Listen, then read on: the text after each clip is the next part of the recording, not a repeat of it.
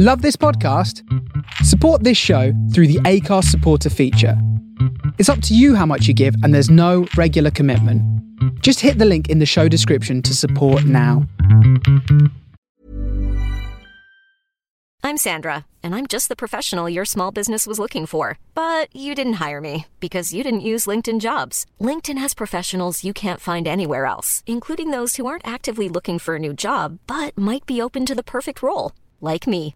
In a given month, over 70% of LinkedIn users don't visit other leading job sites. So if you're not looking on LinkedIn, you'll miss out on great candidates like Sandra. Start hiring professionals like a professional. Post your free job on linkedin.com/people today.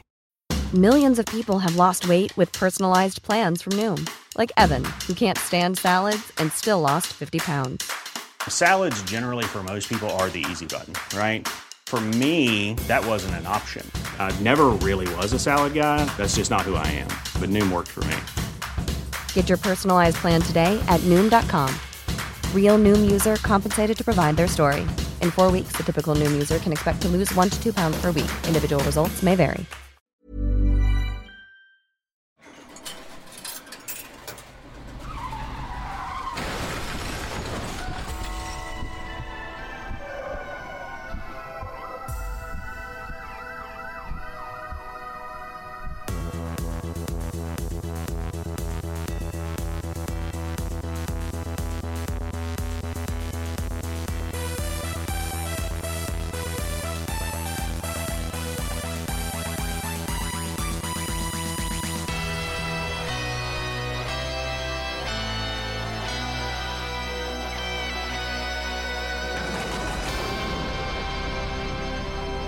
Greetings and welcome to the Data Blast. This is under consultation, an episode-by-episode podcast type situation through the UK's greatest video game challenge TV show, Games Master. Although today, Bad Influence.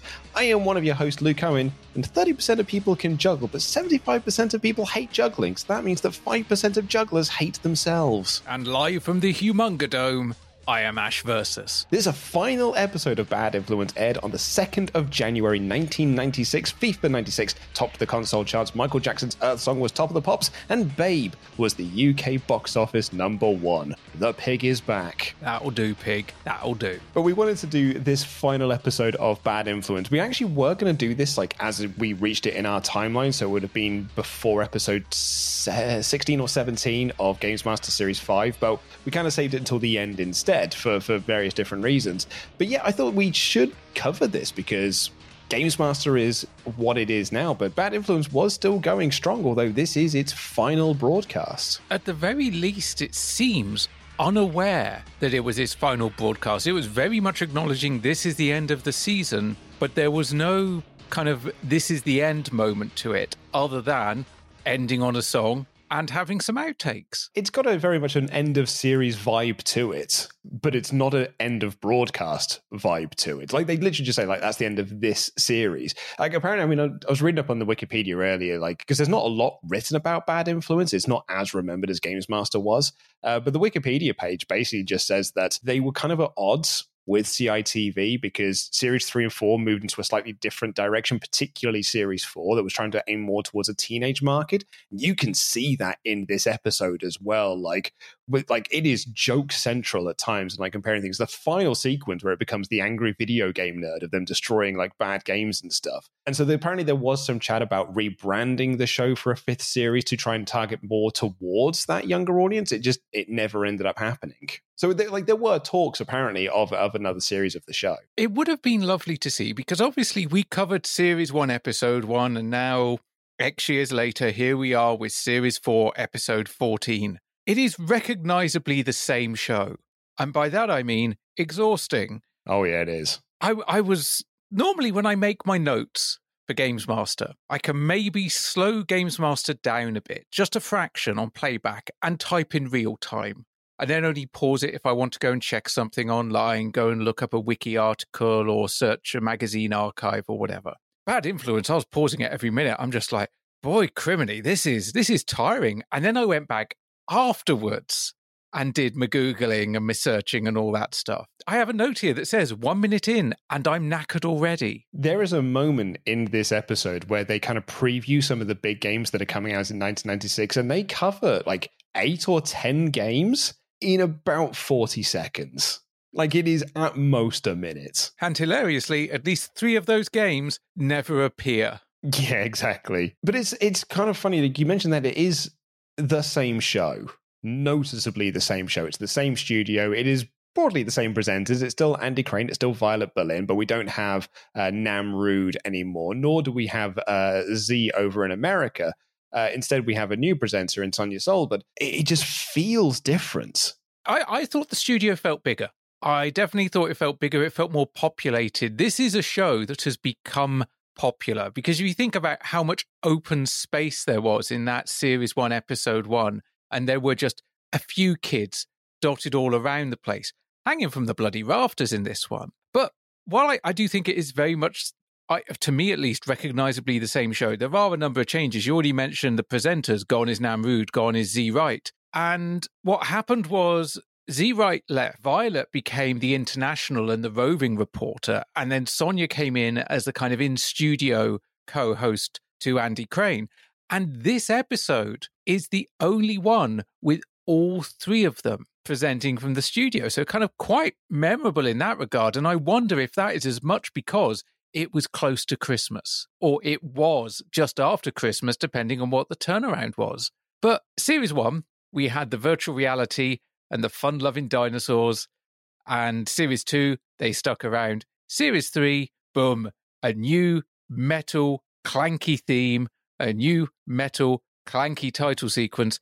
And Luke, if you're going to seek inspiration from a game for your new up-to-date title sequence, I mean, there's only one obvious choice in the mid-90s. It is quite hilarious that Bad Influence chose Rise of the Robots to be its influence for the intro to Series 3 and 4, particularly because what is almost the final line of this episode, and therefore the final, the final line of any Bad Influence episode. But it is just that, what a sign of the times that is, that for Series 3, they were like, man, Rise of the Robots is going to be the hot ticket for 1994, 1995. It is going to revolutionize the way that video games work. You and I, we talked about it ad nauseum in this podcast when we were reaching our timeline, because Games Master were doing it as well. Games Master magazine were doing it because everyone was talking this game up.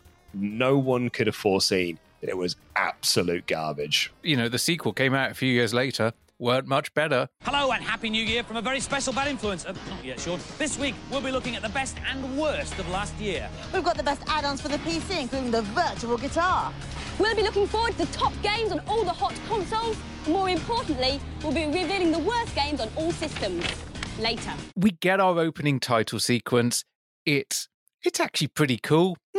And the studio itself, actually, I think maybe that has a slight top of the pops feel, certainly from its kind of like crowded, happening, everything going on nature. And speaking of musical acts. Oh, bam, bam. Yeah, it is a proper top of the pops moment, including the lip syncing. We should just dive straight into this episode now, because they start off at a rate of knots. Yeah, this is, again, so Bad Influence of not taking a moment to breathe. I actually was quite thankful when the Art Dabbler thing came up, actually, because it was just watching Violet Berlin do a nice painting for 2 minutes.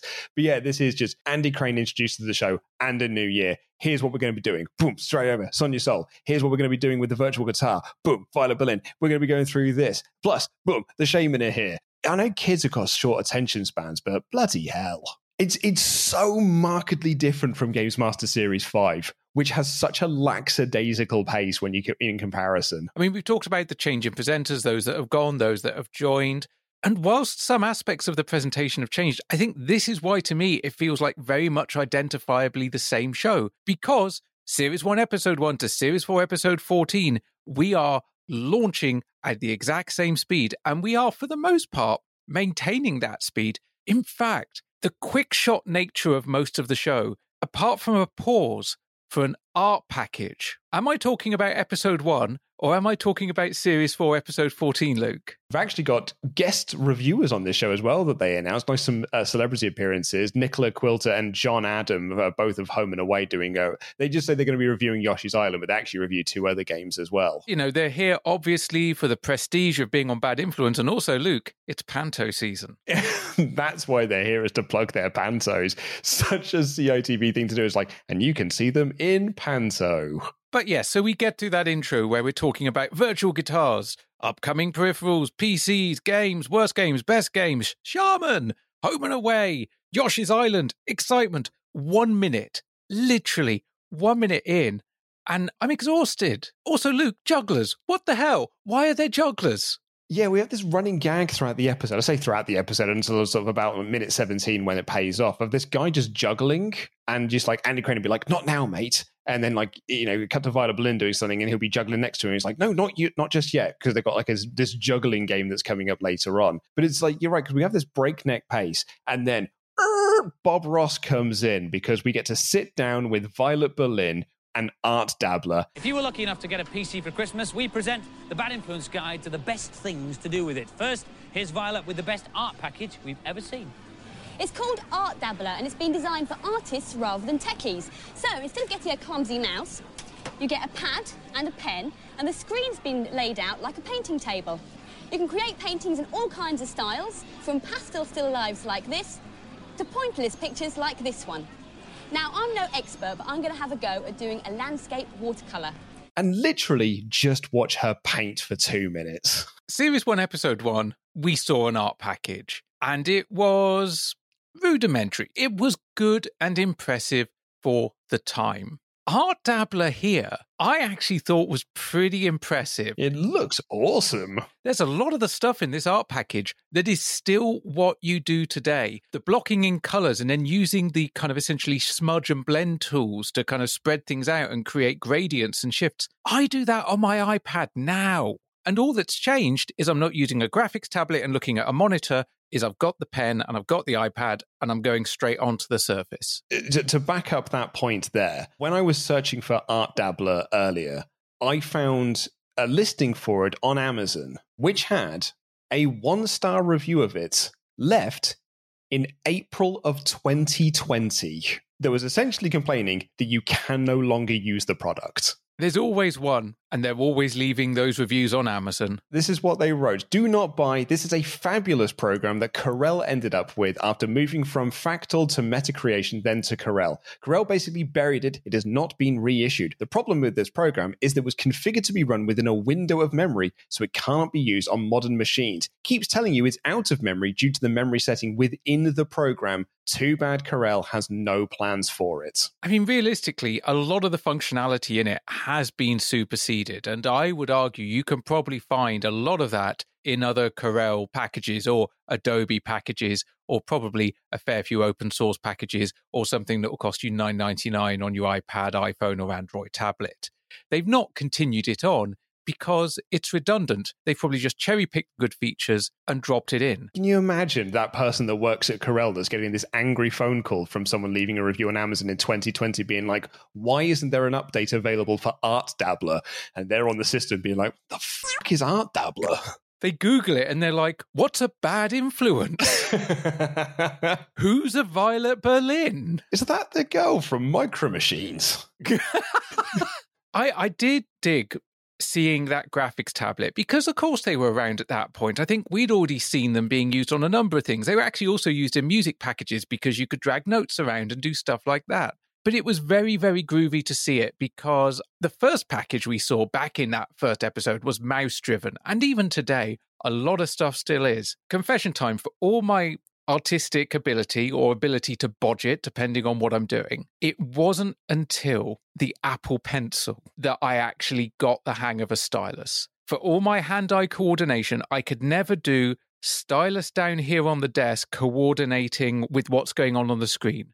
I could fudge it and I would undo a lot, but it never felt natural. But I wished it did. I think my career would have taken a different path if it did, because it would have been a better way for me to get what's up here in my head onto the screen. And I'm sure I would have seen this episode the first time round. And I probably would have seen Art Dabbler and gone, God, I really want that. Mm-hmm. I mean, I'm an MS Paint kid through and through, because I actually don't have much of an artistic bone to me, hence my hatred of the spirograph on 2 Christmas episodes that we've done. I've always been quite impressed by them. I didn't see one until a friend of mine later on in my life, when I was in my mid-20s. I moved in with a guy who was very artsy, and he had one of them, and I was like, whoa, it looks like incredible tech. So that's, like the late 2000s, maybe early 2010s.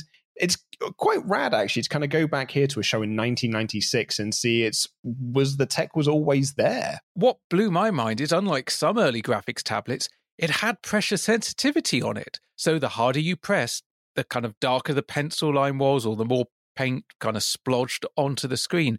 Really, really fun stuff. And whilst, yes, there was an outline, kind of a bit of a here's one we made earlier, we pretty much in real time saw Violet splodge down some rough colours, get the smudge tool, smudge it around, create some nice gradients, go full on Bob Ross, as it were. And it's really cool for 95, 96. You can see how basic the Windows environment is around it. I'm fairly confident this is running on Windows 3.1. And Violet says, not bad for someone that failed art at school. And I think she said roughly the same about her artistic ability back in Series 1. And it didn't look bad. It looked pretty good. I'm sure if she'd had more time and hadn't had to be presenting to camera at the same time, she'd have probably done even better. Had a good time doing it as well. Yeah, I thought the painting that she came up with at the end was really cool. And it's like, if you haven't seen the episode as well, it's a watercolor thing. So yeah, she literally splodges down some colors. She effectively says, look, I know this looks rubbish now, but wait till you see this. Selects the watercolor tool and then makes it look like a genuine watercolor painting. It's really cool. But we then go from the art department to the other bastion of creativity at school, the music department.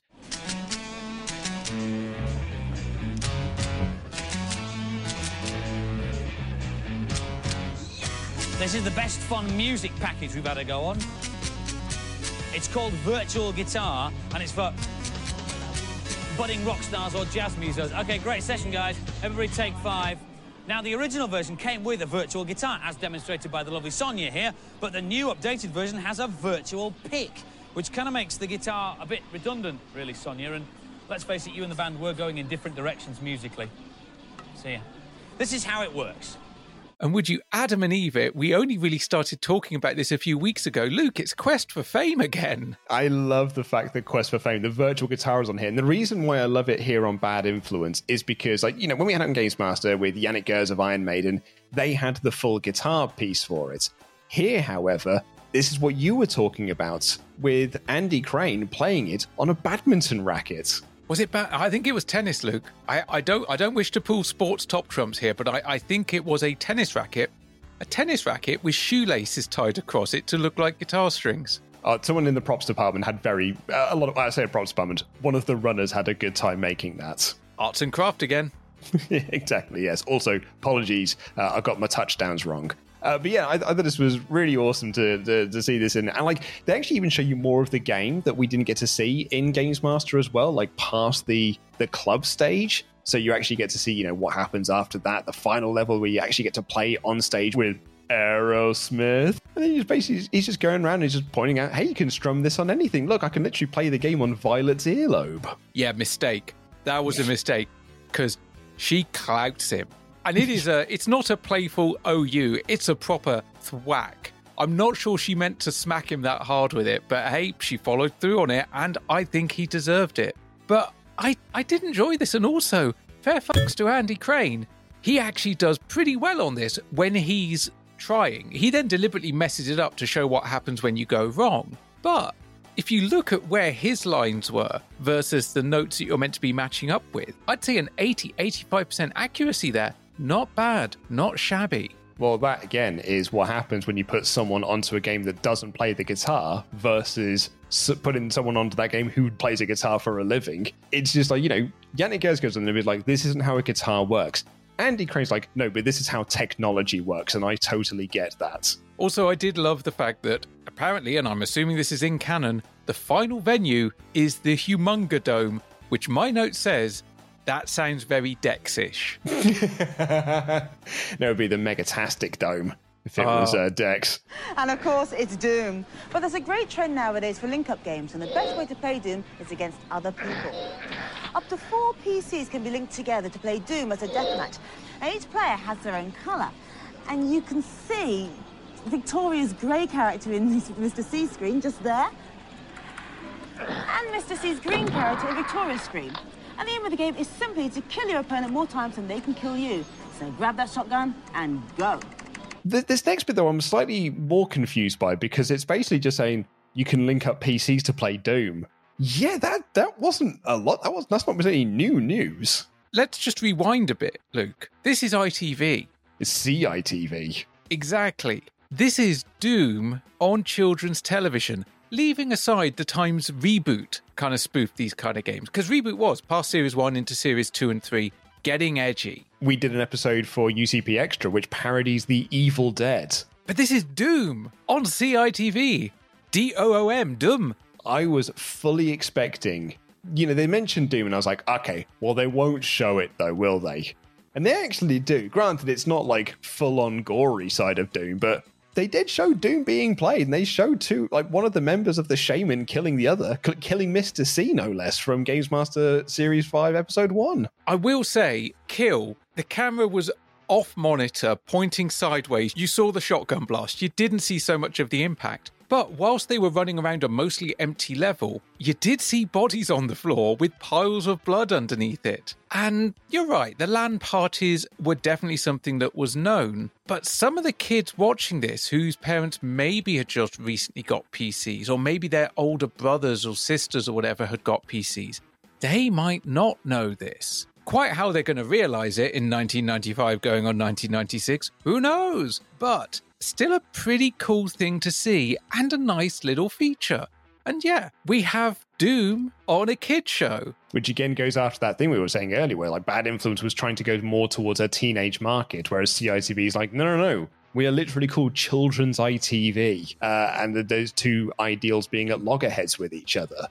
Yeah, Bad Influence wants to do stuff on Doom. I don't think CITV will be particularly thrilled about that. Last episode. Who gives a shit at this point? It's that party atmosphere, that last day of school atmosphere. Yeah, this is the equivalent of getting to watch Gremlins on the last day of school just before Christmas. I did want to actually just say, thinking of Doom, because recently I've been getting Doom set back up again on my PC after I kind of played around and broke it a couple of times, getting ready for Under Consultation Live. So I got GZ Doom installed, I found my level packs, my WODs, I got Thatcher's Tech Base, because you would. And then I decided to look and find what other mods are there out there? What other kind of full quality of life improvements are there for Doom? And that's when I found Brutal Doom Black Edition. Uh-oh.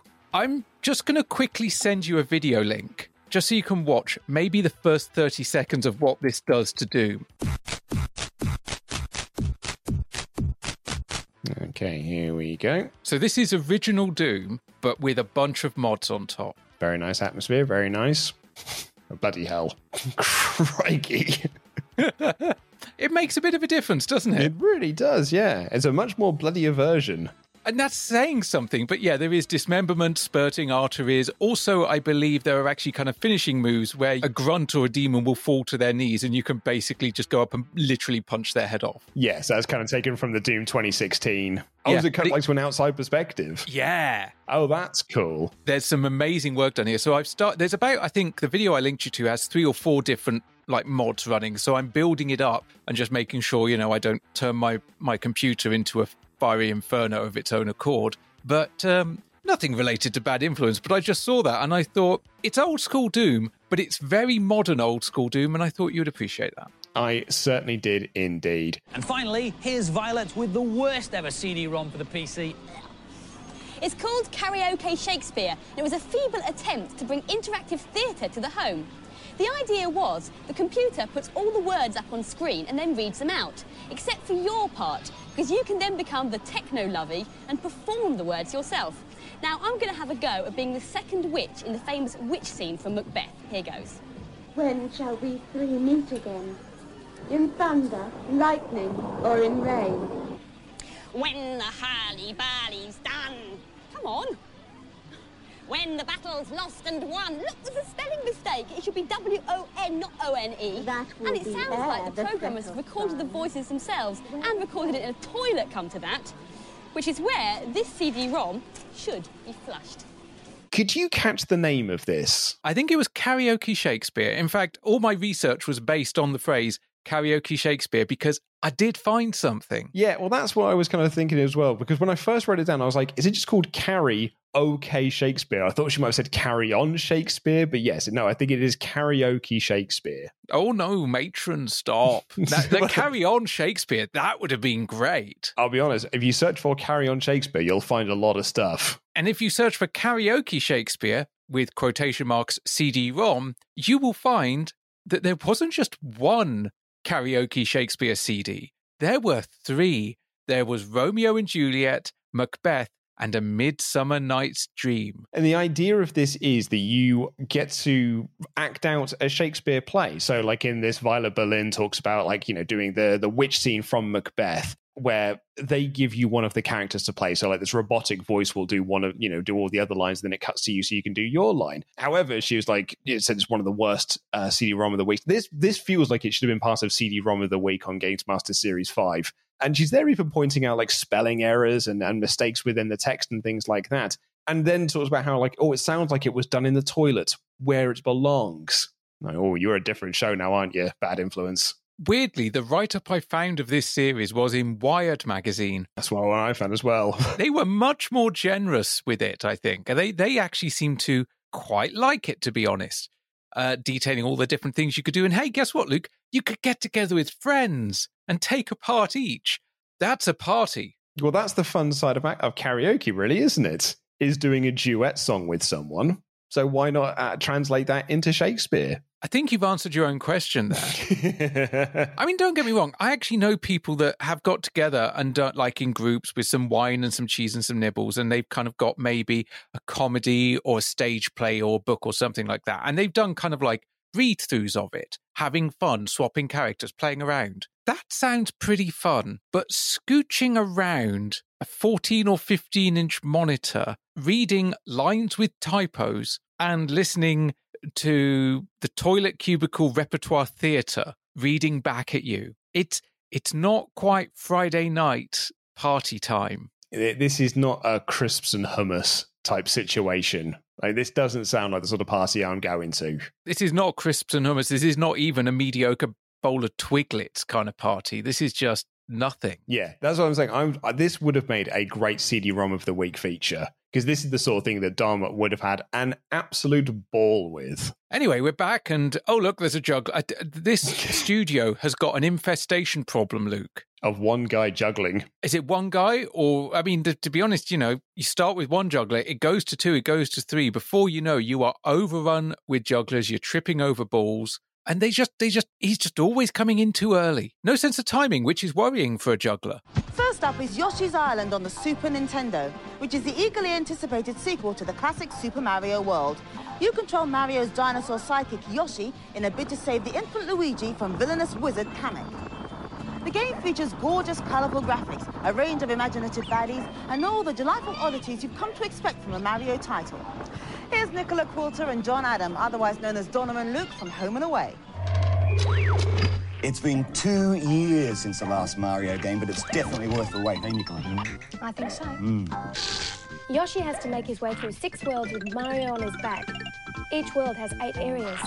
You'll find a host of coins and other items, and if you find them all, you get to enter the bonus area. Yoshi has more weapons than any other Mario game, which is great because there's tons of baddies for you to kill. He has a big tongue which he can whip out, grab other enemies, swallow and make into eggs to fire at other enemies. There are some really cool power-ups which allow Yoshi to change from a dinosaur into a tank, a helicopter, and what's the other one? Oh, yeah, a train. Wow. This game is a real corker, right? And it proves that 16-bit systems are still alive and kicking. This game's got it all. Fantastic graphics and great gameplay. And the celebrity scores for Yoshi's Island, both Nicola and John gave it a resounding 5. So we go over to our review zone for Yoshi's Island, which is being reviewed, as we mentioned earlier, by Nicola Quilter and John Adam of Home and Away fame, although, as is TV tradition of the 1990s, both of them weren't really on Home and Away by the time this was actually broadcast. Nope, they were in the UK doing Panto season. But yep, they're up to review Yoshi's Island, aka Super Mario World 2, aka Super Mario Bros. 5. It is an interesting way they do these celebrity reviews because, realistically, the heavy lifting is done by the regular host that does the introduction. Sonia kind of gives us the actual details of the game and kind of the meat and veg of what's involved, the specifications, yada, yada, yada. And then it's over to Donna and Luke from Home and Away to review it. And this first one, at least, has a real QVC feel to it. I've written my notes here. They feel like they're reading a script.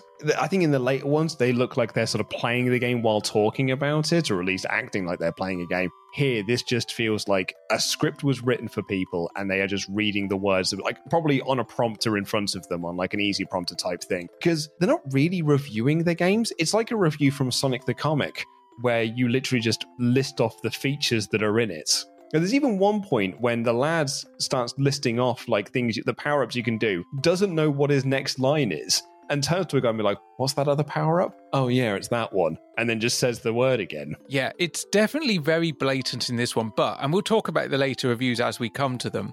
There are definite moments in the later ones where I'm like, either your acting talent has improved or you're actually playing this game. Because there's a couple of moments where the dude, Luke, or whatever the actor's name was, is very much kind of like, you bugger.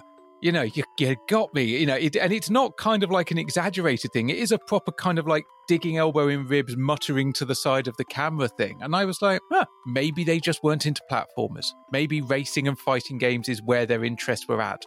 Or they found those easier to pick up and play. Well, I mean, they clearly like this game, or at least they pretended that they liked this game, because they give it 5, which I'll presume is out of 5. Yep, 2 5s out of 5s. Donna ends by saying, it's got everything, and for $54.99, Luke, I'd fucking well hope so. Actually, 1996 promises to be an exciting year for video games.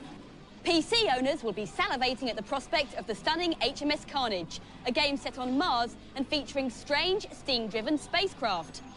The impressive racing simulator Formula 1 Grand Prix 2 is out at the end of the month, and Saturn owners will be looking forward to slick, futuristic racer Vertigo and hopefully a conversion of Fighting Vipers, the brand new arcade beat-em-up from the team behind Virtua Fighter 2. On the PlayStation, the stunning atmospheric adventure Alien Trilogy will be clamouring for your attention, together with Tekken 2, the sequel to the best beat-em-up ever. And then, of course, there's the Ultra 64. Some of its most promising games are updates of classic SNES titles, like the stunningly 3D Mario 64, and perhaps the most wanted of all, the 4-player Super Mario Kart R. But we don't have time to hang around with more reviews, Luke. We've got another thing to do with Violet, who's giving us the heads up on some PC games that are due out in 1996. And some Saturn games, and some PlayStation games, and some games coming out for the Ultra 64. Like, this is the moment I was talking about earlier, where she just lists off a load of games, and you get to see them for like fractions of seconds before we move on to the Atari ST. Which, boy howdy, the Atari ST, there's something I didn't expect us to be having a feature on in 1996, although, pretty cool feature. It is, yeah. It's like seeing in the buyer's guide for Games Master in 1996. But this first game, HMS Carnage, never came out. In fact, by the time it was cancelled, it wasn't even known as HMS Carnage. It went on to be known as Dreadnought. And the idea was it was kind of a steampunk Victorian shooter strategy type thing set on Mars. So very much kind of like Revenge of War of the World stuff. It wasn't cancelled for a while longer, because obviously it got its debut here, it made its appearance in a few magazines, a few trade shows, and it was in development for 3 years until 1998, when Ocean Software, shovelware merchants that they were acquired by Infogrames, and Infogrames went, Cool, that's expensive. That's not ready. That's going. Boom, cancelled after 3 years. It was mostly going to be a PC game, but there were plans for PlayStation and Saturn ports. But the console versions would have actually done away with some of the strategy elements that they were planning for the PC version. They would have essentially dumbed it down. It's kind of sad because, I made the comment, Ocean, they were shovelware producers. They made a lot of kind of mediocre movie tie-ins. But they thought that the arrival of CD-ROM and the increase in multimedia in the PC industry could be their chance to make something new, make something different. The development team were called Tribe, and that was the name that Ocean rebranded their internal development studio into. They invested money, they hired new talent, they got new equipment, they got new development stations, and they actually went out to this pool of people and went, come up with ideas. Come up with concepts, come up with games that are going to be big and expansive enough to justify a CD-ROM.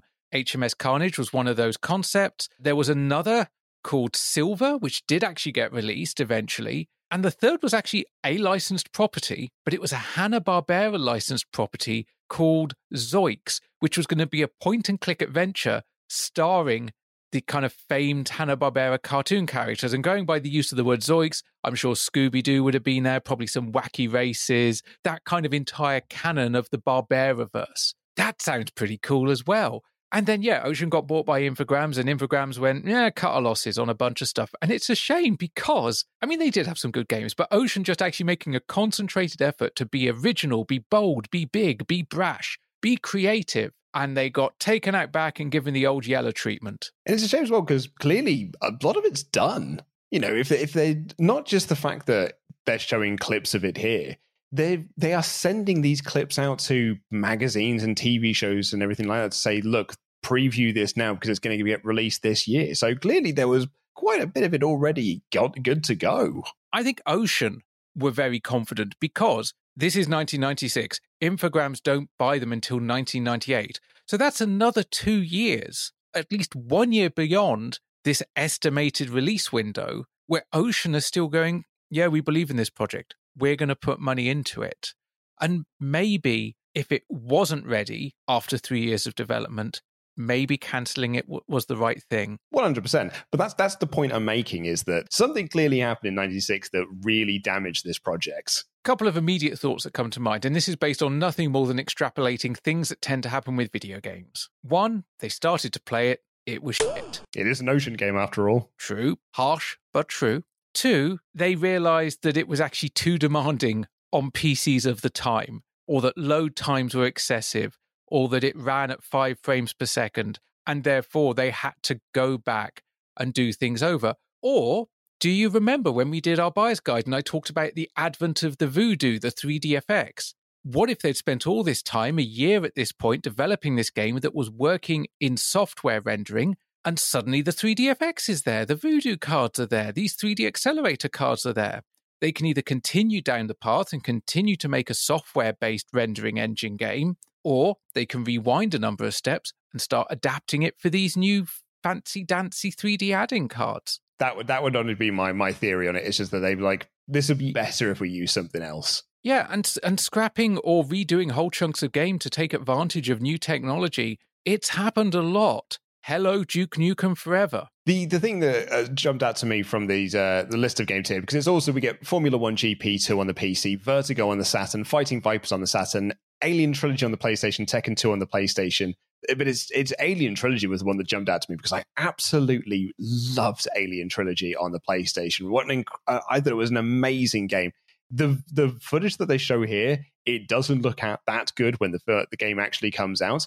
But the other thing that really jumped out to me is that we're still calling it the Ultra 64 in Bad Influence land, even though we would have known by this point that it's the Nintendo 64. And we even see a brief clip of the front of a Nintendo 64 that has the word Nintendo and the number 64. It's all that footage from Tokyo. Although we're still referring to Mario Kart 64 as Super Mario Kart R. Maybe it's what's the word I'm after? Force of habit. Because we've been calling it the Ultra 64 for so long. We're not used to calling it the Nintendo 64 yet. No, I mean, also, the back of that episode of Games Master magazine from just the other month, it was still the Ultra 64 on there, and that was an official Nintendo advert. Yeah, I think a lot of it's force of habit, lot late changes and stuff. I did find the fascinating thing about that, though, is where it says Super Mario Kart R, in brackets, it says U64, which is a little window in what it could have been shortened to, what we could have been calling it on Twitter and stuff when we're talking about retro memories. But the other games you mentioned, Formula 1 Grand Prix 2, that did come out. That was a fairly big seller for Microprose.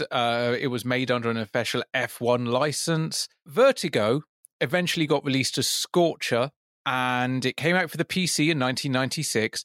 Didn't come out for the Saturn until 1997, and it was considered one of the most graphically advanced Sega Saturn games of its time. It was big enough that Sega was sending demos of it to other developers to go, look, this is what our console can do. Unfortunately, it came out after Wipeout, and I think after Wipeout 2097, so it got middling reviews because people looked at it and went, yeah, but Wipeout. Yeah, it sort of feels like that game we had reviewed in Games Master recently, which was just like, it's good until you can get Wipeouts. And obviously, this, unfortunately, it doesn't have that benefit of coming out on the Saturn before Wipeout does. Awesome to see Fighting Vipers here, though. Definitely one of my favourite of that era of games. Weirdly, for an arcade game that didn't do that well in the West, the Saturn version sold great, great guns. And you mentioned it there and how it doesn't look like that when it comes out. Also, Luke, Kids TV, Alien Trilogy. Now, I know there was a toy line, but even the toy line was kind of buried. Aliens, Facehuggers on Kids TV. It's a different time, man. This wouldn't have been in Series 1 or Series 2 for that matter. Definitely not. And also, awesome to see Tekken 2. It's a really fun preview of games that are allegedly coming out that year, even though at least one of them never appears and at least one other doesn't appear for another year on the stated format. And the N64 games aren't going to be out for any time soon. On a scale of games coming out in the next 12 months, very poor. Yeah, it's a Formula 1 game, which are 10 a penny, Alien Trilogy and Tekken 2, basically, and Fighting Vipers, in fairness. Anyway, something to look for. Oh, God damn it, Luke, Jugglers again. Yeah, just before we head off to the Atari ST. This is an Atari ST, one of the first 16-bit computers. As we're doing the best and worst this week, we thought we might do the best and worst uses of an Atari ST. The worst use certainly has to be as a home games machine. There are very few good games for it. The best use of it, though, is as a music computer because it has a special musical interface called MIDI built in. The Shaman are well known for using computers in their music. Victoria's here to tell us how and why. Welcome. Thank you. How are you? I'm very well. I recognise the Atari, but what else have you got up here? Well, what we've got is this is our conductor and this is our orchestra. We've got a couple of samplers, and one of the things that's really good about a sampler is that separation. Well, that's your voice. That's my voice. But if we go into the program...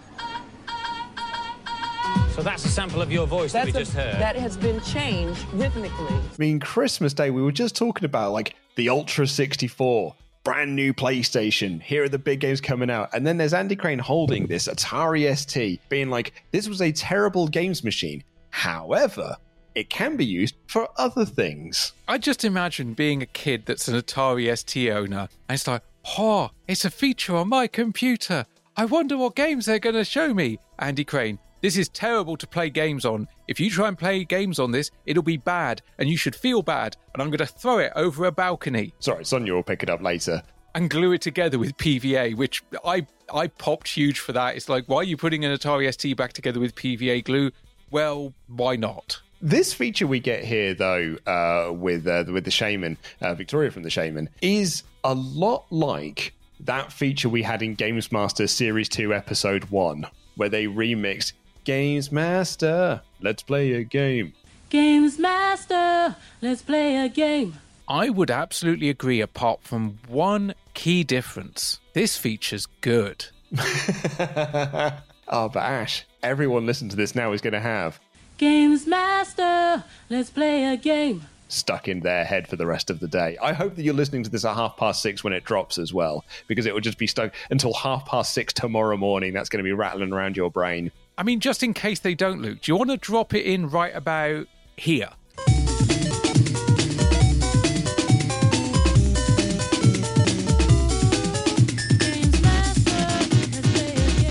Now it will be stuck in people's head, and you can guarantee I won't be listening to this episode when it drops. I genuinely enjoyed this because, yeah, the Atari ST, particularly at this point, 3 to 4 years after they stopped production, not going to be getting the latest and greatest games. Amiga, you're just about getting Doom clones. On the Atari, there are still some titles coming out, but not many. However, if you wanted to have MIDI devices on an Amiga, you needed an add-on interface. If you wanted them on PC, you needed an add-on interface, so on and so forth. The Atari ST, it was built in. This thing, on a hardware perspective, all you needed was kind of your controller, your MIDI keyboard, maybe your samplers, maybe a general MIDI kind of device, something like that. And you were good to trot. And I genuinely think that is why so many people were still using them in the music industry, because we see Victoria here. She wasn't an original member of the Shaman, but she was in the last full lineup. I think she joined around 1992, 93, and she was with them until the kind of bitter end of that band. And she just goes through and she's just very quickly going, oh yeah, okay, cool. So you've got the Atari here, you've got the keyboard here, you've got the samplers here. This is the orchestra. Very, very quickly just using terms that even kids will be familiar with. They know what a conductor is. They know what an orchestra is. And showing on screen how the notes work, and you can speed things up and slow things down. Although if you slow things down, it will piss Andy Crane off something fierce. And I was just watching it going, I don't remember this feature. I'm again sure I watched it, but even now in 2022, I'm watching this going, this is pretty cool. This is really, really cool to hear how good this sounded in 1995. Keeping in mind, it's a computer from before 1992. This is what Bad Influence did better than Games Master. These sorts of things where you actually say, like, you know, the Art Dabbler thing that we had earlier, that's what Bad Influence does better than Games Master. I think the Games Master is a better paced show. It's a better put together show in many aspects. But I think things like this, or, you know, when you go back and you watch old episodes of this, or like, you know, cherry picks and things, we dropped that clip in a couple of series ago now, where they were talking about the news of video game violence and The Sun running that irresponsible article that they did. I think that's what Bad Influence did so much better than Dominic Diamond's World. I fully appreciate this, and particularly because, like, you know, Games Master on TV would never have done a feature on the Atari ST because it's so old school. They want to be focusing on what the future is. What I like about Bad Influence, they're just like, look, the Atari ST, yeah, it's not a great home console thing, but look at what you can do over here with it. Things like this, things like Art Dabbler, they make you, or more specifically, they make the audience want to try this at home. Maybe that Atari ST has been sat unloved since you got your SNES. Maybe you're looking at it now going, I wonder if I can put those piano lessons I was forced to have for 2 years to good use. It sparks creativity. It does an art attack. Even people that were terrible at art. I wasn't deliberately pointing a finger at you there because I was just thinking, like, Art Attack made art look fun. This feature made music look nerdy but fun. Accessible. Art Dabbler made it look fun and accessible. Absolutely. It genuinely brought me joy watching this little bit of a feature. One thing I did love, and it's kind of established already from earlier, is that Andy Crane is a grumpy old man. And he's just like, but the problem is all this computer music, it sounds the same, doesn't it? Because it's all perfect, made by a computer. And Victoria is right in there going, well, yeah, some of the early software, but look, it is now so advanced, we can dig right in and we can add minor variants, minor kind of tempo shifts, minor note shifts. Make it sound more organic, make it sound more human. The only other thing I wanted to note about this is that where we sort of time is a circle. So yeah, this is the Shaman appearing here on the final episode of Bad Influence. The Shaman were also guests on the first episode of Series 5. We mentioned that this is a feature that's a lot like the episode 1 feature from Series 2, an episode where the Shaman were the #1 single with Ebenezer Goode. Time is a circle. It's all connected. It's like the MCU. Or an Atari ST glued back together with PVA glue on the eve of its 10th anniversary, no less, Luke. It might have worked. You never know. Feast thine eyes on CITV, the place to be. Just when you thought it was safe. Jaws, the reboot. Next. Here's your receipt and your computers for school's voucher. 2B needs some extra floppies for the PCs. Tesco. Computers for schools now on. Every little helps. It takes a certain type of chip to become a healthy McCain oven chip. Cut from real potato, they're in great shape. Cooked in pure sunflower oil, they're healthier. With only 5% fat, they're fit for anything. And after all this dedication, hard work, and commitment, you get a great taste. McCain Oven Chips. There's no fitter chip for your plate. There's never been a faster or easier way to start your weight loss journey than with PlushCare. PlushCare accepts most insurance plans and gives you online access to board-certified physicians who can prescribe FDA-approved weight loss medications like Wegovy and Zepbound for those who qualify. Take charge of your health and speak with a board-certified physician about a weight loss plan that's right for you. Get started today at plushcare.com/weight loss. That's plushcare.com/weight loss. plushcare.com/weight loss. Hey there, it's Michelle Norris. I'm host of a podcast called Your Mama's Kitchen. When I travel, I'm usually looking for a way to find a taste of home when I'm not at home. And one of the things I love to do when I am at home is entertain. And Airbnb allows me to do that. When I was in California recently, I rented a house that had a great kitchen. And when we were sitting around the table, we were all thinking, we're in someone else's house. Someone could be in all of our homes as well. If you have a home, but you're not always at home, you have an Airbnb. Your home might be worth more than you think. Find out how much at airbnb.com/host. Hi, I'm Daniel, founder of Pretty Litter. Cats and cat owners deserve better than any old-fashioned litter. That's why I teamed up with scientists and veterinarians to create Pretty Litter. Its innovative crystal formula has superior odor control and weighs up to 80% less than clay litter. Pretty Litter even monitors health by changing colors to help detect early signs of potential illness. It's the world's smartest kitty litter. Go to prettylitter.com and use code ACAST for 20% off your first order and a free cat toy. Terms and conditions apply. See site for details.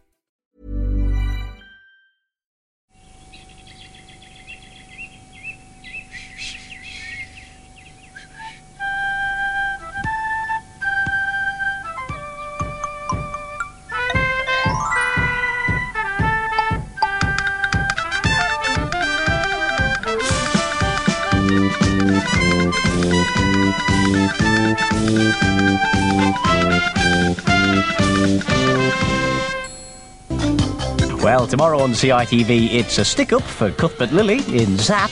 The writing's up in the air for Baloo and the gang when his boss sends him on a crazy airborne mission in Walt Disney's Tailspin. And the geeks are having trouble settling into their new mansion. Bless them. You're a winner! Another winner! Another winner! What a show! What a fast-moving show! And in fact, last year was the 10th anniversary of the Atari ST. It was also a very important year for video games with the coming of the Super Consoles. Here's a bad influence guide to the highs and lows of 1995. January, and the year kicks off with glitz and glamour at the Computer Electronics Show in Las Vegas, where the Virtual Boy is unveiled, increasing the ever-growing amount of hardware designed to make you look stupid. New Super FX chip carts like 3D combat game FX Fighter and Starwing 2 make their first appearance. Mysteriously, none of them have been seen since. What we get here now is essentially a calendar rundown of things that happened in 1995. And it feels like this could have been condensed down into something much shorter and just sort of like cherry-picked a few things. I agree it could have been condensed down. I don't think it would have been as fun. And as people that kind of skip around a bit, because whilst we do our episode zeros, we miss huge chunks of a year. It's very cool to just have this kind of nice 4 or 5 minute piece, or however long it was. It felt like 4 or 5 minutes. Just going through each month, even if there was a month where nothing happened, because start January, the Virtual Boy debuting at CES. Boy, howdy, the Virtual Boy. That's a thing that happened. Sure is.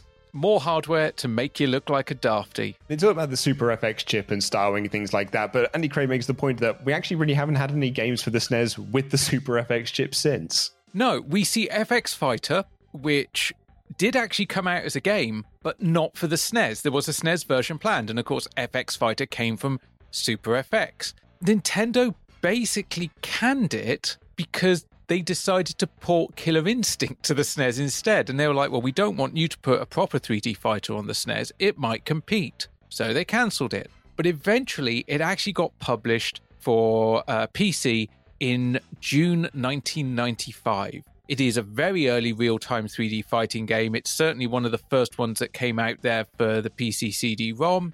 And it appears that Bad Influence didn't notice that it appeared because it wasn't for the original format, although it did have the same name. And the game was to have and did have 8 different characters, 8 different arenas, cutscenes, 40 attacks per fighter. It was going to be quite a big game if the PC version is any indicator of what the SNES version would have been. Then we get Star Fox 2, which I think we've talked about before. We have done indeed. We've actually gone into much detail about it as well, because we did that just around the time that the big data dump came out for it. And they showed off sort of like all of the various different things that could have been in the game or were going to be in the game. And this was a game that was 95% finished, almost 100% finished, and it never got released. And some of the ideas eventually appeared in Star Fox 64, and the game itself would go completely unreleased, bar leaks of ROMs and stuff like that, until 2017, when it was one of the 21 games included on the SNES Classic, and then again in 2019 when it became part of the Switch Online subscription service. I'm glad it's out there, and it was also cool to see some contemporary footage of it here. Yeah, I like that it's out in an official capacity through Nintendo. I quite like that about it. And I played it. That was one of the first things I actually did when I got my SNES Classic, was boot up Star Fox 2 or Starwing 2. And yeah, it's okay. It's pretty good. It's a lot like the original, but I had a fairly decent enough time with it. February and video games go to Parliament. After 6 months' research into whether or not games are overpriced, the investigation concludes, yes, they are. How helpful and useful. February had one of my favourite moments, which was it was a one-note month. Parliament concluded after 6 months that yes, games are too expensive. Cool, thanks. Yeah, I looked up about this and I tried to find, parliamentary records of this. The only one I could find was someone asking someone else, have we got an update on our question of whether the video games are too expensive, monopolies and things like that? And the person responded, no, I'll publish my report soon. And you must have done it like fairly soon thereafter. And all the other conversation about video games in Parliament at the time was about like, are video games too violent, pornography in video games? Won't somebody think of the children? That sort of thing. Weirdly, I've got some like memory that there was kind of numerous headlines of its official games are too expensive. Probably like, morally outraged of the Daily Mail kind of thing. So I think it was just part of the whole let's hate video games movement that was still going on at the time. In fairness, Andy Crane was complaining about that in episode 1 of Bad Influence. Remember that like bit at the end where it's like, we're going to look at other things about the video game industry, like why are these games so expensive? And the answer is because they can be. Yeah, and also cartridges. March and the European Computer Trade Show hits London. Most people get their first glimpse of the Saturn. Of course, we had it on Bad Influence 4 months earlier. And Heart of Darkness, a new PC adventure with stunning graphics and cartoon gameplay, is seen for the first time. March, it was the European Computer Trade Show, Europe's first look at the Saturn. Bad Influence get the dig in there going, yeah, but we looked at it 4 months earlier, though. And in fairness, so did Gamesmaster. I was going to say, Gamesmaster had it well before that, in fact. Oh, yeah. Dodgy lad in his living room. Also, first glimpse of Heart of Darkness, which was a very, very kind of well-respected, anticipated game at the time. It came out for the PC, it came out for the PlayStation, and most bizarrely, at one point, a Game Boy Advance port was planned. PlayStation was how I played Heart of Darkness, and I actually had quite a decent time with it. It's a 2-disc game, if I remember correctly. And I'm pretty sure I definitely played it at my uncle's, and I'm pretty sure his was a bootleg copy of it as well. I was so convinced it's a bootleg copy in my memory.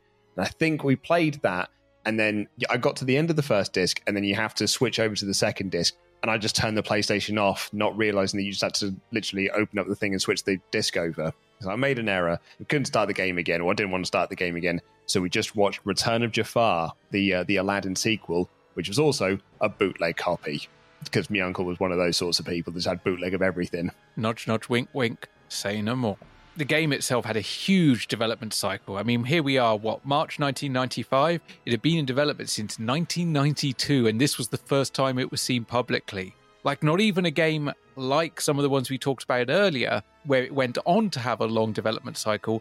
This had already been around the blocks a fair few times. Other versions were destined to come out. There was meant to be a 3DO version. There was also meant to be a Panasonic M2 version. More on the Panasonic M2 later. There was meant to be a Jaguar CD version. But Luke, guess what? What's that? It never came out. Yeah, well, what a fucking shocker that is. I've just quickly double-checked that it was a 2-disc game on the PlayStation. It was also meant to be a Saturn exclusive, with the PC version being held off until after the Saturn version was released. The release date of October 1996 was set for the Saturn version, but as the date approached, the publisher announced that the game would not be ready until late 1997, and by the time it got to being released, they kind of looked at it and went, the Saturn's not really going to work anymore, is it? Nah, Nope. it will just come out on the PC and the PlayStation. April. Nothing at all happens in April. Zippo, zilch, zero. And then we get to April, where nothing happens. Sweet FA. Just going to quickly double check. I'm going to go to 1995 in video games on Wikipedia and just see if there is anything. Oh, according to this, April, Satellaview, the accessory for the Super Famicom, was released in Japan only. Could have mentioned that. Could you? We've also got...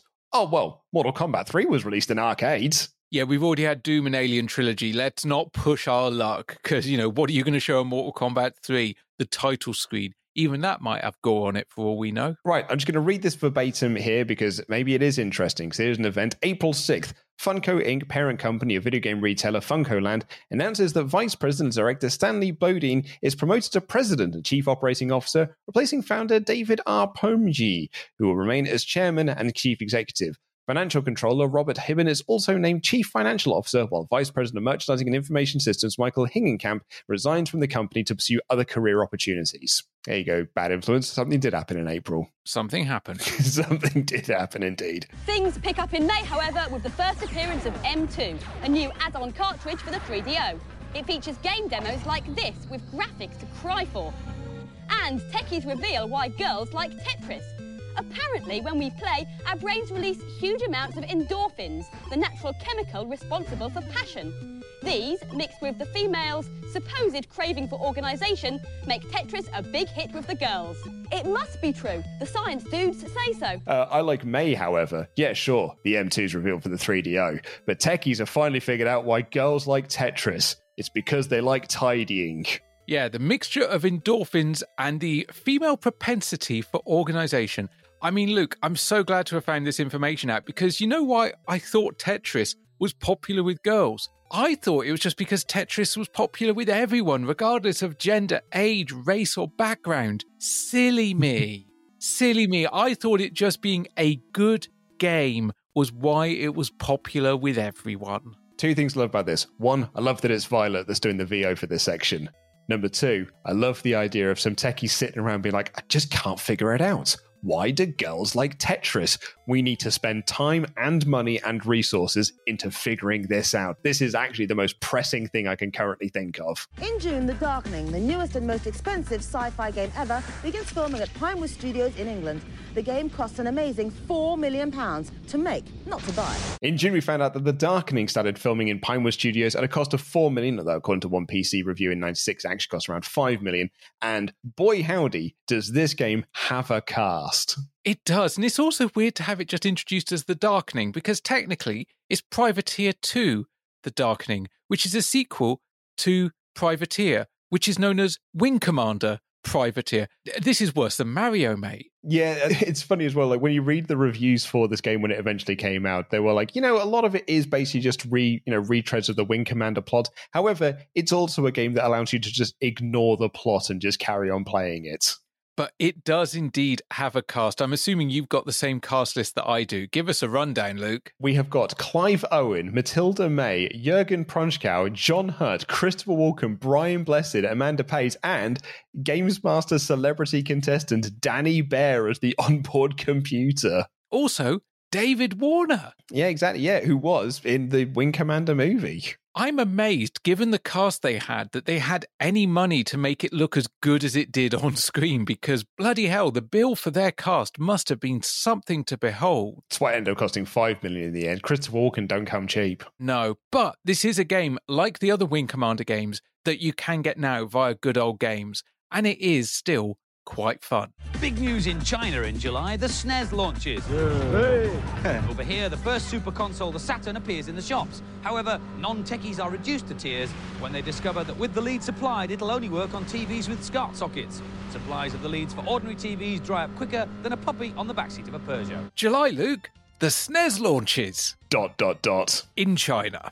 Indeed, yeah. Whereas here we got the Sega Saturn, but it only works on TVs with SCART cables. Oh no, not with SCART. I mean, I understand why it was such an issue, because there were a lot of TVs, particularly older TVs, anything made before like about 1990 probably, that didn't have a SCART socket on the back, and that is absolutely fair. But nowadays, the concept of playing like a retro console as they are now on anything lower than a SCART, you'd have to be high as a kite to consider that. But back then, it was a borderline scandal. Yeah, pretty much, because not every TV had them. And I think it is, you're right, because like we kind of look at it from a retrospective aspect of this. Like when I got my Sega Saturn, I was at university, so my TV just had a SCART, had a SCART outlet on it. But I think back, the TV that I had when I was a nipper didn't have SCART on it. It only had the TV aerial thing, which is how I used to run my Mega Drive on it. You had the little block with the two in, the one out, and the little switch that went back and forth. Exactly, yeah, from TV into video game stuff.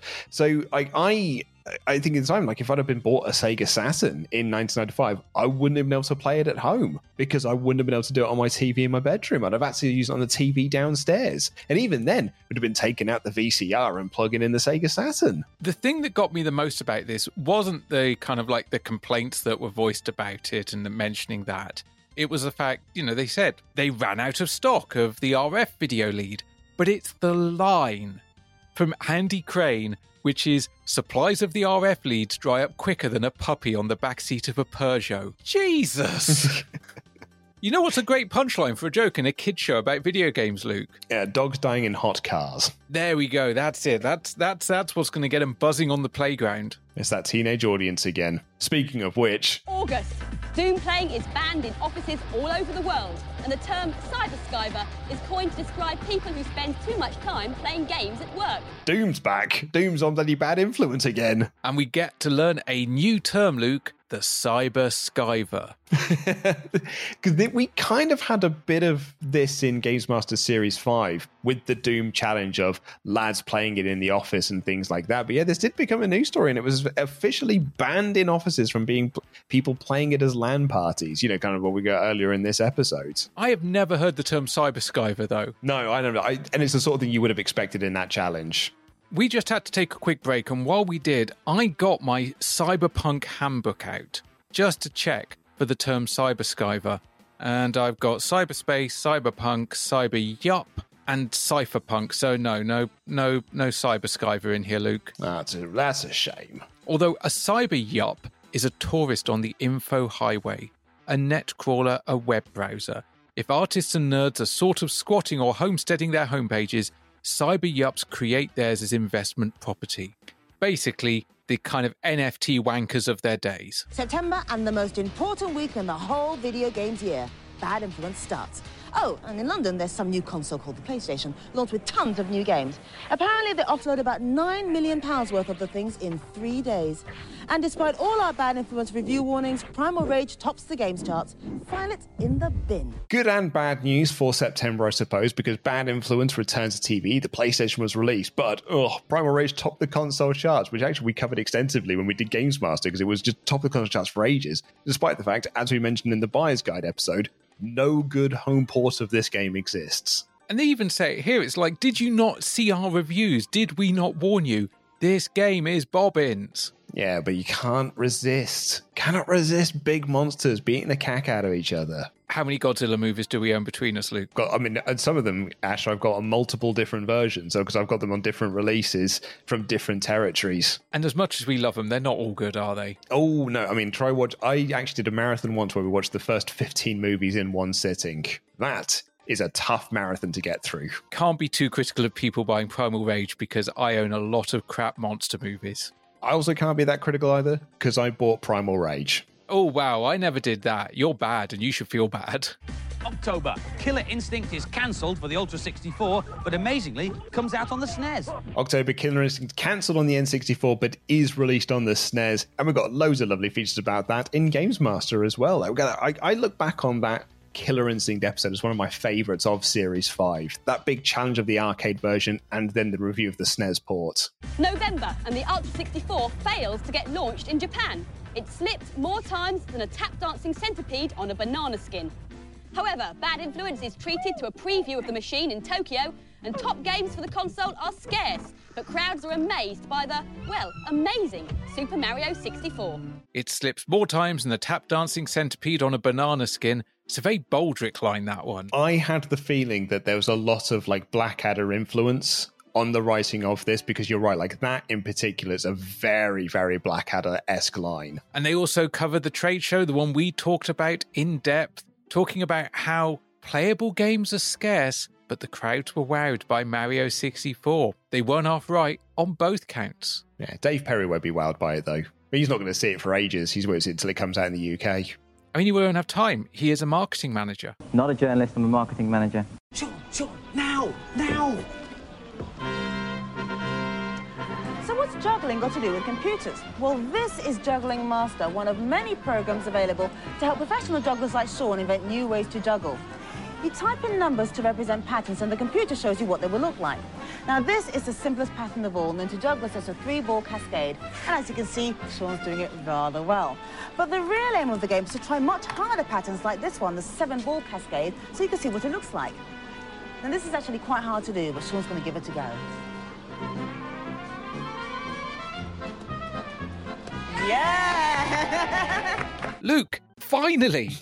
It's the juggler's moment to shine. We will find out why there has been a man juggling like his life's depended on it for the past 20 minutes. Yes, this is the running gag that they've had throughout the episode thus far, and it now pays off here because there's this game, I suppose you can call it. It's basically like a sequence generator thing called Juggling Master. And the idea is that you type in numbers into it and sort of high, lows and patterns and things like that, and it will essentially tell you, if you were to juggle in real life, this is how you would do it and this is how it would look.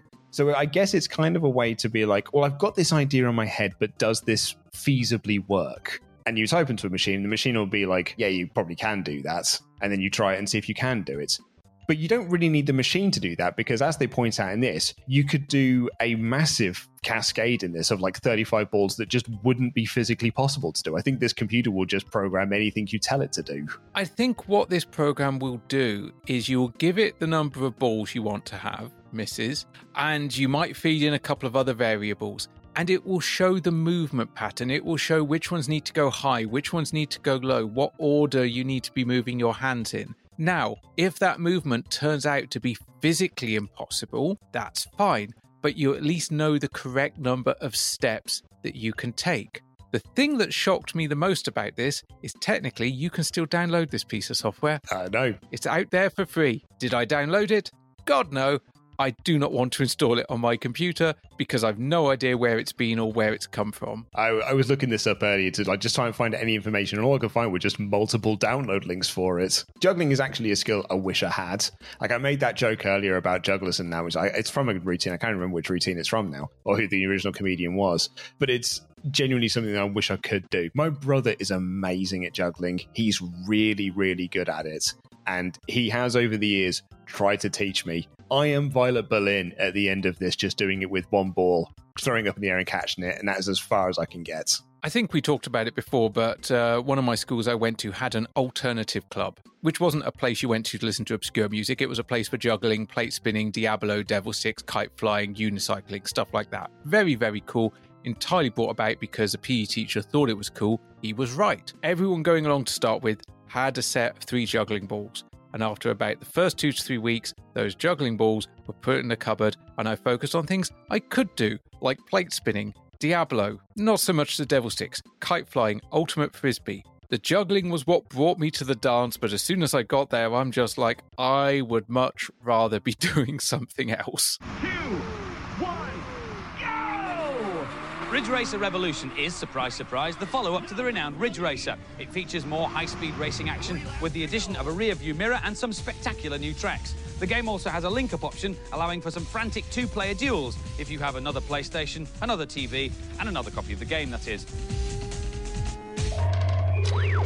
Okay, the cars can be quite difficult to handle at first, careering all over the place until you get the hang of the controls. But once you work out how to take the corners, it's a really spectacular ride. Before you get in the driver's seat, you have to choose a track and a car. There are 3 tracks and 4 cars to start with more becoming available the more you win, or if you cheat. This is the hardest track in the game, speeding through all these hairpin turns and narrow, windy roads. It takes a lot of concentration, Nicola. The other drivers are really aggressive, so the rear-view mirror is especially useful so that you can block them from overtaking you. Yeah, you can view the race from inside or outside the car, but I prefer being inside because the sensation of speed is much better. One of the things I don't like about this is when you hit something like another car, concrete wall, even a grass verge, you just bounce off no matter how fast you're going. What really makes the game is the 2-player mode. Humans are always the most competitive opponents, and beating a friend in the final lap really gets the adrenaline going. When you've finished all the tracks in first place, you get to race them backwards like we're doing here. Your opponents are a lot tougher in this mode, especially in time trial, while the ultra-fast Black Devil car makes an appearance. Racing through spectacular scenery at immense speeds is really appealing. The game is good. It's a great racing game, especially for 2 people. And the celebrity scores for Ridge Racer Revolution, amazingly, 5s again. 2 reviews we get here. The first one is Ridge Racer Revolution, which we actually had reviewed in Games Master as well. But I think this is a slightly different review compared to what we had in the first time round, because they actually do show them not playing the game. They don't show them playing the game. John and Nicola are looking down at something, and it looks like they're holding something in their hands. And the way they talk about Ridge Racer Revolution sounds like they did actually play it, as opposed to them just reading off a lot of marketing gumph with Yoshi's Islands. They're definitely, I think, still using an auto cue, but it felt like they may have actually had some input in what was on it. I think they were actually playing these games, because also the gameplay we see is not kind of demo perfect. They're not doing amazing. There's a bit in Virtua Fighter 2 where he literally reacts to something happening on screen, as if it literally happened to him in that moment. Yeah, I actually really enjoyed these 2 reviews. The Yoshi's Island one, I was very cynical. I made the QVC joke. This one, I'm just like, I mean, their review doesn't matter to me. I already know, in retrospect, I like Ridge Racer Revolution. I already know that as much as I want to, I still don't get on with Virtua Fighter. But I did enjoy some of the comments because they felt very human and real. Like Donna talking about one of the things she didn't like in Ridge Racer is that no matter whether you hit a car, a wall, or go on grass, the reaction of the car is all kind of the same. You just kind of bounce off it. If you're kind of a big video game player, you just accept that because that's what happens in a game. But if you're someone that's not a dedicated gamer, that's the sort of thing you might look at and go, but why though? The other thing I liked about it, you talk about from a human perspective, Andy Crane's intro into this, I think is so human, where he's like, yeah, you can play this 2-player if you've got a link cable, and 2 PlayStations, and 2 TVs, and 2 copies of the game. Like in Games Master, they talked about the link cable hookups for these games like it was nothing, because in Games Master and the crew on Games Master, they all had PlayStations, they all had TVs, they all had the copies of the games, they all had the same thing. So if Rick Henderson went over to Dominic Diamond's house, they'd be very easily to hook up Ridge Racer and play a 2-player. However, like for a regular Joe Schmo, it's a very difficult thing to really set up and do. Unsurprisingly, given how much they seem to love this game, they also gave this 5s, which I do believe is a 5 out of 5 scale. So that means technically it just got 5 out of 5. I don't know what would have happened if one gave it 5 and one gave it 4. That would have been weird. I guess a 9 out of 10, I suppose you would call it. Or 4.5 out of 5, you split the difference. Yeah, maybe. I guess something along those lines. It's a flawed system, although it's not as flawed as what it was back in Series 1 when it was boys and girls. Oh, aged like a fine murder. Indeed, yeah. I enjoyed this review a lot more than the Yoshi's Island one. It was still a pointless review, but it was an enjoyable pointless review, much like the next one. Ready, go! Virtua Fighter 2 is the most wanted video game in history, with orders of over 1.5 million in Japan alone. There are 10 fighters to choose from, including a teenage kung fu master and a rather unsteady 83-year-old. Each fighter has over 100 moves, and the 3D animations are fluid and spectacular. The first thing you notice about this game is its speed. It moves twice as fast as Virtua Fighter, and it looks a lot better. All the fighters' moves are controlled by just using 3 buttons, block, punch and kick, which makes the game really easy to get into. And the fighting is really realistic, using real punches and kicks rather than unrealistic fireballs and teleports. Each character has their own fighting style, and I'm fighting against Wolf with my favourite character, Shun. But Shun has made he's got a rather odd method of fighting, which involves swigging from a bottle in his belt and then falling over a lot. He's quite fit for his age, and he can fight standing on his hands, or when the going gets a bit rough, he can fight from a sitting position. There are lots of nice touches in this game, like the way fighters' heads follow their opponents' movements. I especially like the way you enter your name in the high score chart in ranking mode by beating up the letters. The graphics are great, the action is fast, and the characters are really entertaining. It's the best beat-em-up I've ever seen. And the celebrity scores for Virtua Fighter 2. You're never going to believe this. 5s! Where we get Violet introducing Virtua Fighter 2, giving us the rundown on the characters, the big sales in Japan. Donna's bigging up the speed. Luke's going after the fact that the controls are simple to pick up, talking about the relatively few buttons involved, which again makes me very much believe they were actually playing this. And Donna turns heel on us, Luke, by praising the realistic moves while dogging on fireballs. What the hell, Donna? That felt like a scripted line from someone else. Like, that feels like an Andy Crane line that has been shoehorned into this. And I'll tell you what's not a shoehorned in line. This is very much a Nicole line, is where she says the best thing about this game is you have to beat up letters to put your name into the high score table.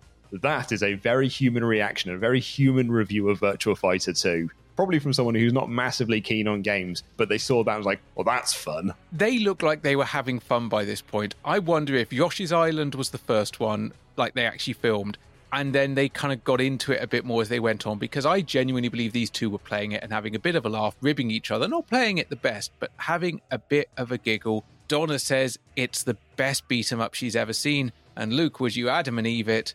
It's 5s all round again. It's 5s all round again. And then Andy Crane puts over the pantos that they're currently in. Yeah, Nicola's in Cinderella in Stockport, and John is in Beauty and the Beast in Ashton-under-Lyne. What about the worst games? What about the turkeys? We now present the Bad Influence Guide to the worst games for all systems. Although they may not have been out for long, the Super Consoles have already got their fair share of stinkers. Digital pinball on the Saturn smells worse than a sweaty salmon.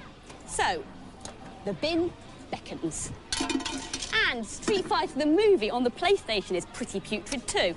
These black CDs may look great, but this one's better off in pieces. And our last segment we have on the show here is Bad Influence Guide to the Worst Games, which is when this show basically becomes a primordial angry video game nerd.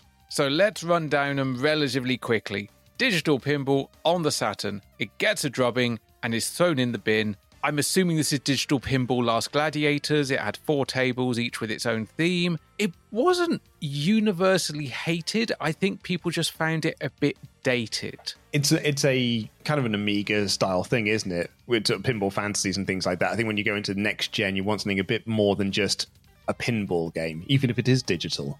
Yeah, I think the idea of a pinball simulation wasn't an appreciated thing then, whereas now we've gone back to, sort of like appreciating them again. Yeah, like Pinball Arcade on the iPad. It's probably the game I play the most on the iPad. I got a bunch of tables I didn't mind buying as extra DLC because, of course, I just got to pick and choose what games I wanted. Brilliant way to play the Terminator pinball game, the Twilight Zone one, the Star Trek The Next Generation one, the Creature from the Black Lagoon one. I bloody love that one. And it's just a really fun way to play a relatively accurate representation of the game on the train. So I think that's a little unfair. It's not great, but it's a bit better than Street Fighter the movie. Oh, God, yeah. Head and Shoulders and all the rest above it. I say this as someone that owned Street Fighter the movie. It ends up getting roasted and then smashed by a hammer. And they don't just kind of fake smash it, which I thought is what they were going to do after the first impact. No, Violet takes another swing and the disc does proper shatter.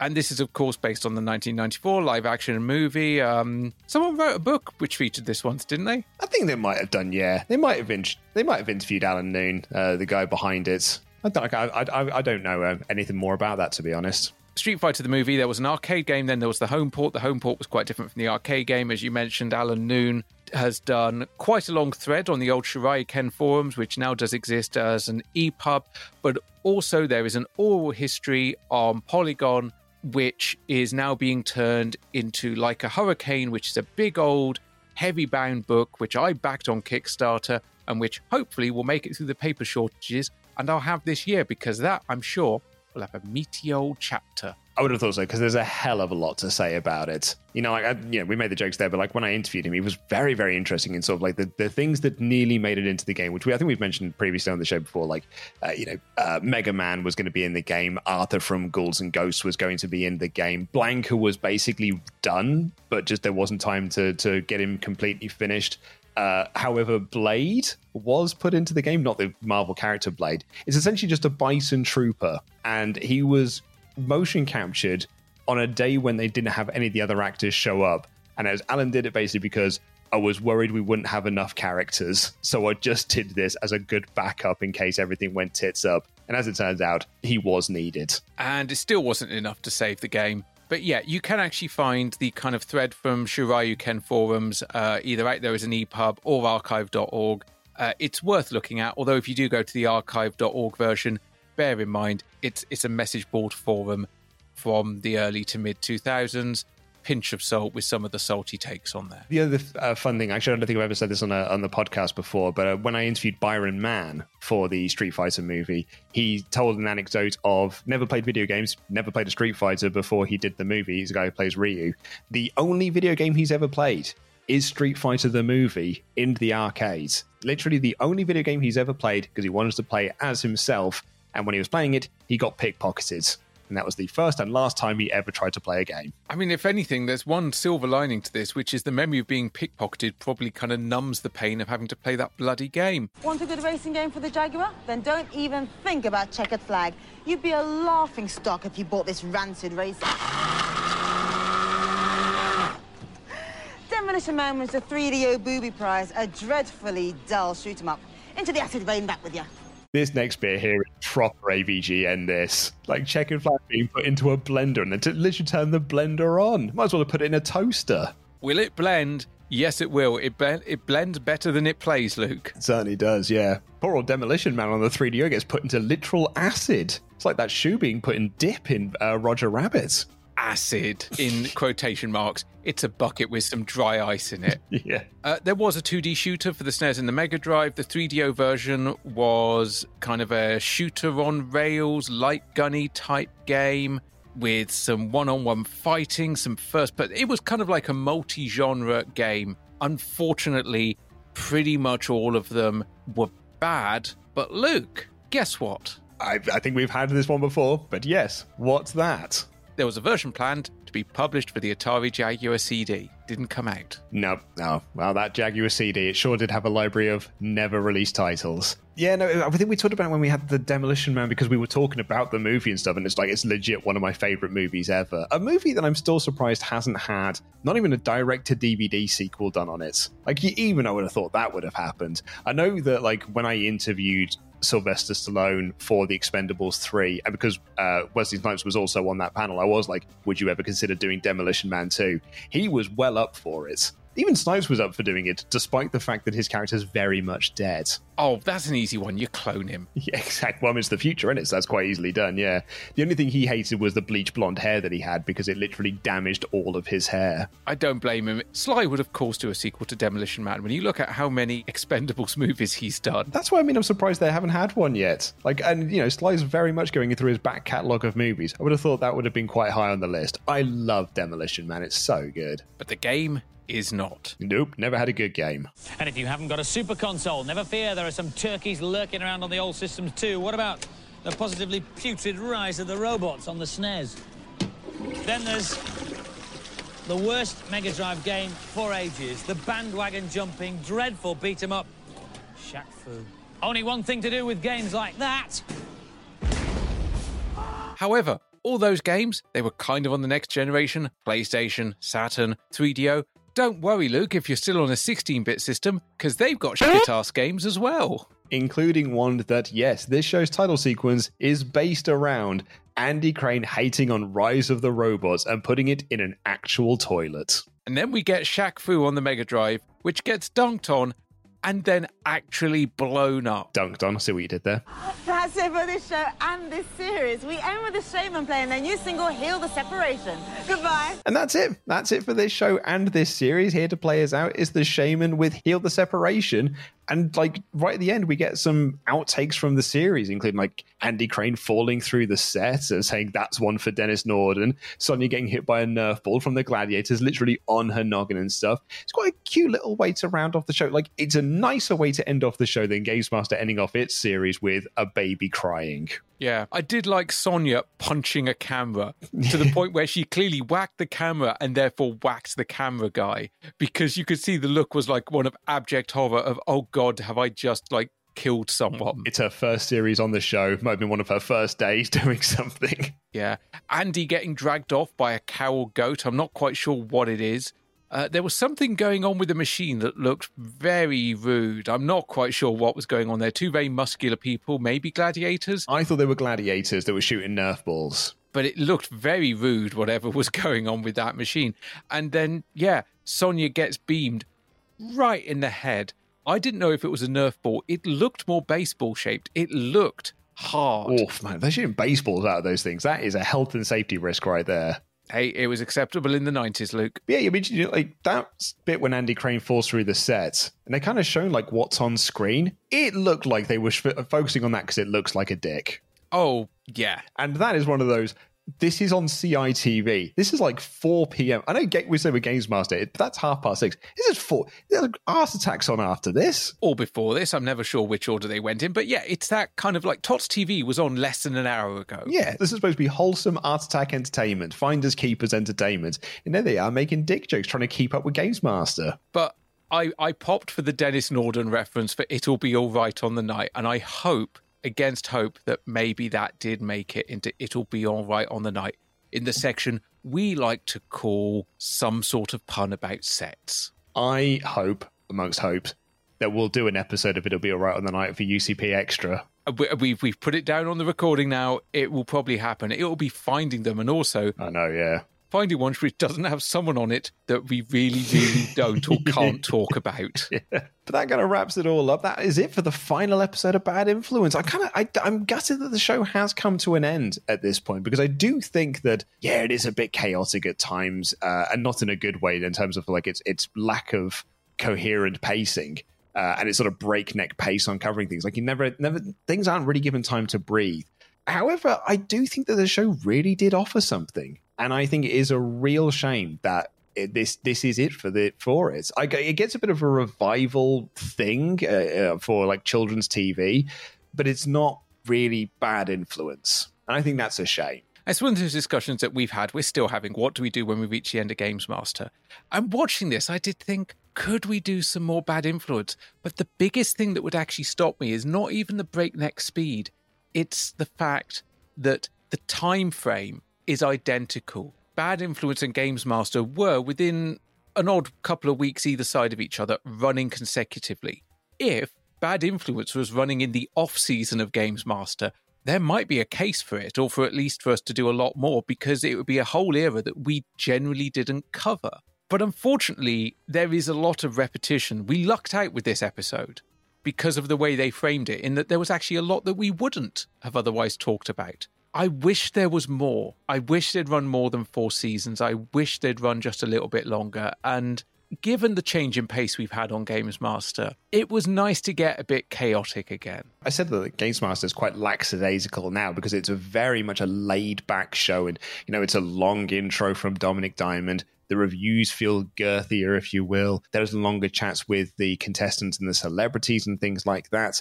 Whereas this is just like, no, we've got 8 games that I need to preview here, and I've only got 50 seconds to do it in. So you are getting 7 seconds of Super Mario Kart R, and you are going to appreciate those 7 seconds. And I kind of like it from that aspect of it. Also, like, it's watching this back as well. You're just like, bloody hell, Violet Berlin's great. Like, she's so good on this show. She's a wonderful screen presence. And even, you know, grumpy Andy Crane, who doesn't like video games, is very good at doing children's TV. He's a very good children's TV host. His on-screen presence balances things. if you look at Violet and her energy, if you look at Sonia and her energy, Andy is the big brother / dad. He's the calming influence. You know, he's got a cheeky bit of humour himself. I love the bit earlier in the Quest for Fame thing where he's just like, oh, you know, well, we just as well, we don't need the virtual guitar because, you know, we're going in different directions musically. So, you know, you're not required. I like that whole bit of like, you know, it's not me, it's not you, it's me with the band. The whole thing like, take 5, everyone, we'll have a quick break now. Like, that's nice. It was very cute. But he is otherwise the kind of, the for the most part, the kind of the dad jokes and the calming influence, whereas Violet and Sonia are the high energy.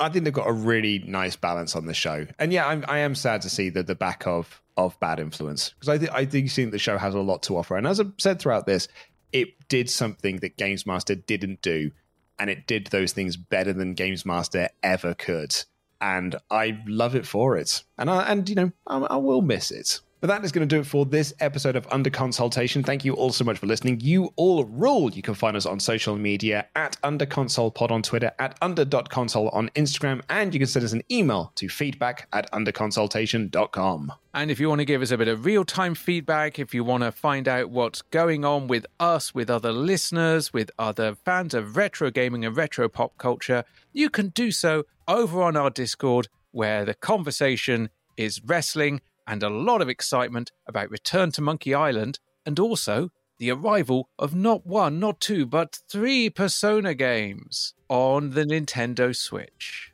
And if you want to support this podcast monetarily, you can do so over at patreon.com/underconsolepod, where you will get access to UCP Extra, which is this show format, but about other shows from the 80s and 90s, and our monthly community show, Under Console Nation. And at the £5 level, you will get next week's episode 1 week early and ad-free. But at the £10 level, you get a little bit extra. Ash, what do they get? At the £10 level, you get the Under Consultation glittery golden mug filled with retro sweeties, trading cards, stickers, badges, other goodies. It's a fun little bundle of joy that will be delivered fresh to your door. And a shout out to those £10 backers: Xanderthal, William, Tom, The Amazing Cliff, Simon, Sean, Sarah, aka Pink Lithium, Richard, Reese, Nick, Misha, Matty Boo, Mark, Link, Kevin, Jamie, Ian, Harriet, Manga Girl, Gordon Dempster, Gordon Brands, David Barmer, David Fisher, Darkside73, Chrissy Two Sticks, Arcadia Wild Bill, Andrew, Adam, Paul, and Andy. Thank you all so much for listening to this show. We love and appreciate every single one of you, and we will see you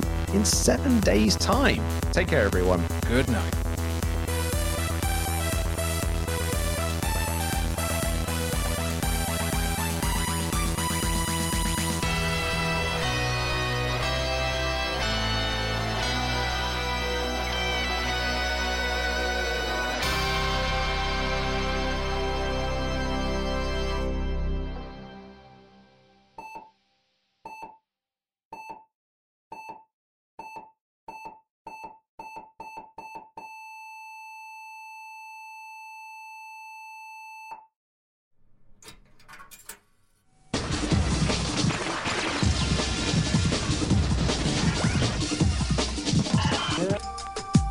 Now on CITV, the advice is trust no one.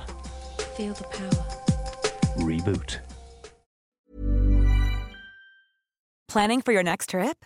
Elevate your travel style with Quince. Quince has all the jet-setting essentials you'll want for your next getaway, like European linen, premium luggage options, buttery soft Italian leather bags, and so much more.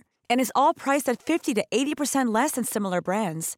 Plus, Quince only works with factories that use safe and ethical manufacturing practices.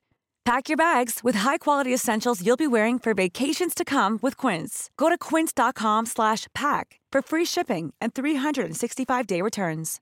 Hi, I'm Daniel, founder of Pretty Litter. Cats and cat owners deserve better than any old-fashioned litter. That's why I teamed up with scientists and veterinarians to create Pretty Litter. Its innovative crystal formula has superior odor control and weighs up to 80% less than clay litter. Pretty Litter even monitors health by changing colors to help detect early signs of potential illness. It's the world's smartest kitty litter. Go to prettylitter.com and use code ACAST for 20% off your first order and a free cat toy. Terms and conditions apply. See site for details.